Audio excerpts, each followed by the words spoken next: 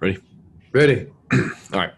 Hey, everybody. Welcome back to episode 5 of Faithful Friday. We're back here with Grandpa Thornton. Grandpa, how you doing? How you holding in there? Great. Doing Yeah? good. It's good. It's always Doing good. good. Slow, but good. Yeah, you get a little slower Yeah. as you get older, huh? Yeah, I get a little bit slower every day. So today we're here to talk about iron sharpens iron. Amen. And so we talked a little bit about how you need to be careful with indulging yourself in the things of this world. That's episode 4. So episode 5, we're going to kind of build off of the importance of sharpening your iron for God. So the first verse we have that ties along with this is Proverbs 27:17. As iron sharpens iron, so one person sharpens another. Right? And that verse is talking about how important it is to surround yourself with like-minded people. Yes. As they sharpen iron Yep. for you, right? Yes, And they help each other. Mm-hmm. Each other sharpens each other. Each person is a blessing to the other one. We all have different talents, abilities, skills that God gives us, and we can help each other. Absolutely. Encourage each other. And you want to surround yourself with those people who are going to sharpen your iron for God. Yes. So why is it important to sharpen your iron for God? Why is that so important? Well, it's important to always do what's right to do, and to always improve, Mm-hmm. and to always learn. Yeah. It's just like faith. How do we get faith? We get faith by hearing, Mm-hmm. and by reading God's word, and iron sharpening iron, to be with other like Christians, like people that think the same, that love the Lord, know the Lord. Those are a strength for all of us. Absolutely. And, in the Bible, it even talks about how you should use the full armor of God to help you take a stand against the devil's schemes. Yes. And that verse is Ephesians 6:10-18. Finally, be strong in the Lord and his mighty power. Put on the full armor of God, as that you would take your stand against the devil's schemes. For our struggle is not against flesh and blood, but against the rulers, against the authorities, against the powers of this dark world, and against the spiritual forces of evil in the heavenly realms. Therefore, put on the full armor of God, so that when the day of evil comes, you may be able to stand your ground. And after you have done everything to stand firm then, with the belt of truth buckled around your waist, the breastplate of righteousness in place, and with your feet fitted with the readiness that comes from the gospel of peace. In addition to all this, take up the shield of faith with which you can extinguish all the flaming arrows of the evil one. Take the helmet of salvation and the sword of the Spirit, which is the word of God. So in this verse, it kind of makes us seem like we're soldiers almost. Yeah, right? exactly. Yes. Soldiers, and we need God's armor to survive and to keep the evil from us that's in this world. Absolutely.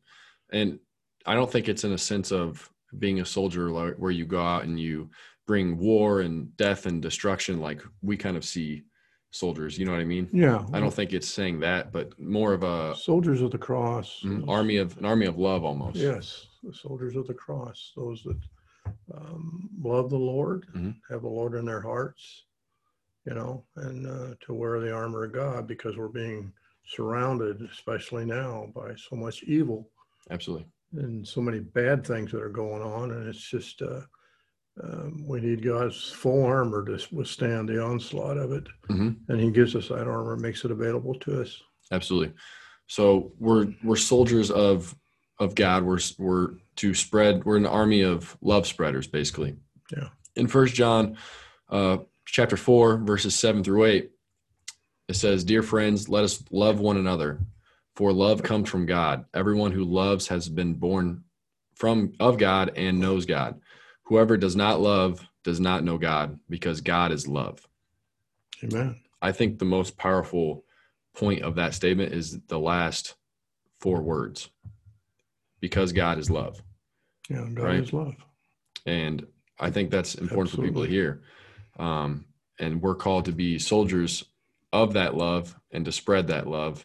But in order to spread that love, we have to sharpen our iron for our swords, we have to put on that armor of Yes, God. we have to put on his armor. We have to be with like-minded Christians, to be with others.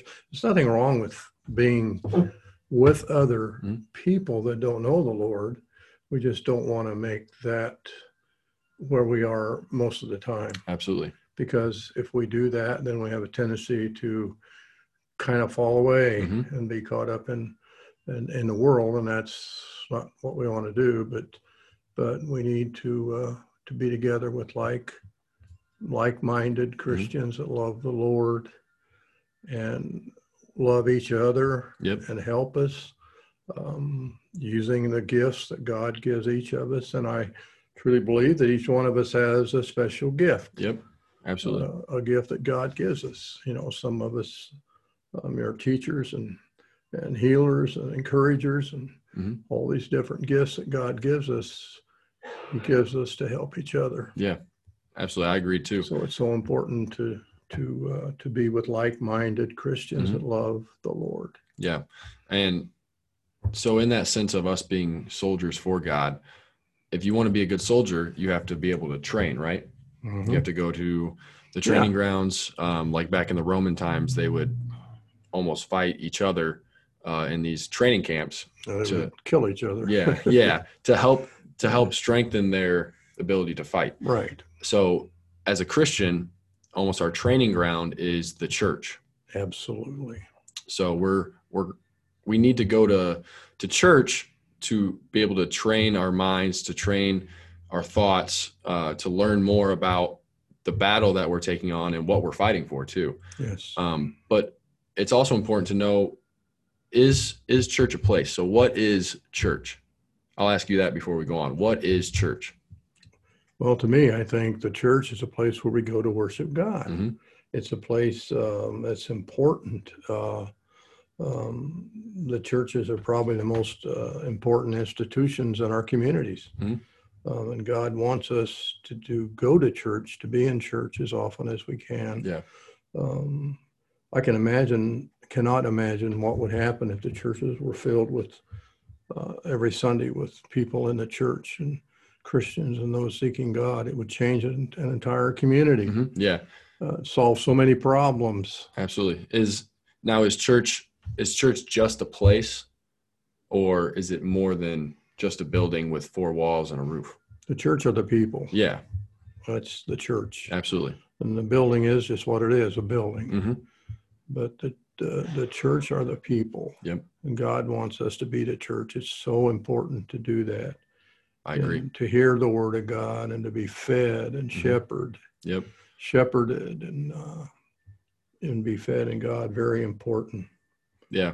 And I think it's important to know. So in the Greek word that is usually translated for church in our English Bible actually comes from the Greek word that originally had no inherent religious meaning.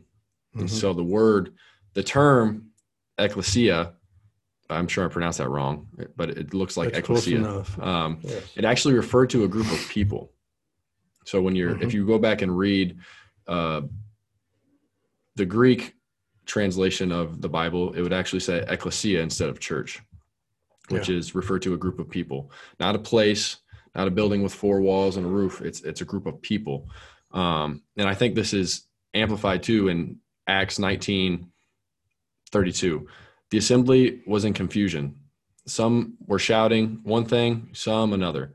Most of the people did not know why they were there. Now, the context behind that, Paul had called a group of people together, and they were discussing a certain thing. The context behind the verse necessarily isn't as important as the wording. And it says the assembly, right? The assembly of people, the group of people. Yes. So church is not a place. It's not a building. Now we say we're going to church because the church meets in the building, right? So, it's a place where the church meets. Yeah, but you can do that at Starbucks. You can do that in a grassy knoll area. You can do that in a skyscraper. You can meet anywhere, and you can call that a church. It's not a place. It's a people. It's a place where it's a group of people learning about, talking about, acting for, and spreading the word of God. Yes. Um, The church was not invented by man mhm. at all. Yeah. It was founded by Christ. Mm-hmm. Christ founded the church. And in Hebrews 10, 4 and 5 says, and let us consider how to stir up one another to love and good works, not neglecting to meet together, as is the habit of some, but encouraging for one another. Yes. And all the more as you see the day drawing near. So God says in that verse, do not neglect meeting together. Right. It is, and it's very to encourage important each that other. we do that. Yeah, it's to encourage each other. With each other for encouragement, to be helped, to be sharpened. Yep. I find it every time I go to church, I get fed. I get fed from the churches, from the pastor, from other like-minded people. Absolutely. And it's always nice to have people that you can talk about things with and be encouraged, supported, and loved. I agree. Church is just critical. It is. So when you attend a gathering for Christ, you're given the opportunity to learn more about his love, to learn more about his promises. You learn that you're not alone in your struggle too, which is very helpful because you realize, okay, well, I consider myself a Christian, but I must be the only one that struggles with this. Well, you go to church and you find 10, 15, 20, 30 plus people that are also having that same struggle or who have previously gone through that struggle, who then can help you get there. And you're just able to sharpen your iron for God. You're able to put on that armor. So then when you go out into the world, you have the ability to kind of stand up to the things that go against our beliefs or attack us in our beliefs or challenge us in our beliefs. Gives us strength. You know, God feeds us with his word. And the church is just a place to where we need to be as often as we can to be supported and loved. Absolutely. By those of like-mindedness. And it's important too that if we are with people that don't know the Lord, it's an opportunity and a chance to tell them about Jesus and what he did for them. Absolutely. It's the just church is something we need every day, really. But I know we go as often as we can. Yeah. And it strengthens me. I'm just so thankful for being able to do that. Yeah. So this could be considered church almost because we're a group of two people meeting once a week. Two or more are gathered in my name, I am there also. Exactly. So what verse is that? Do you know? I'm not sure the verse. I'd have to look it up. But that's a good one. But wherever two or more are gathered, I am there also. He's there also with us. So he's here now. I mean, he's hearing what we're saying and what we're trying to convey, the importance of church and being with like-minded people and iron sharpening iron. Absolutely. So I would encourage you guys, you listeners, ladies too, not just guys. Absolutely.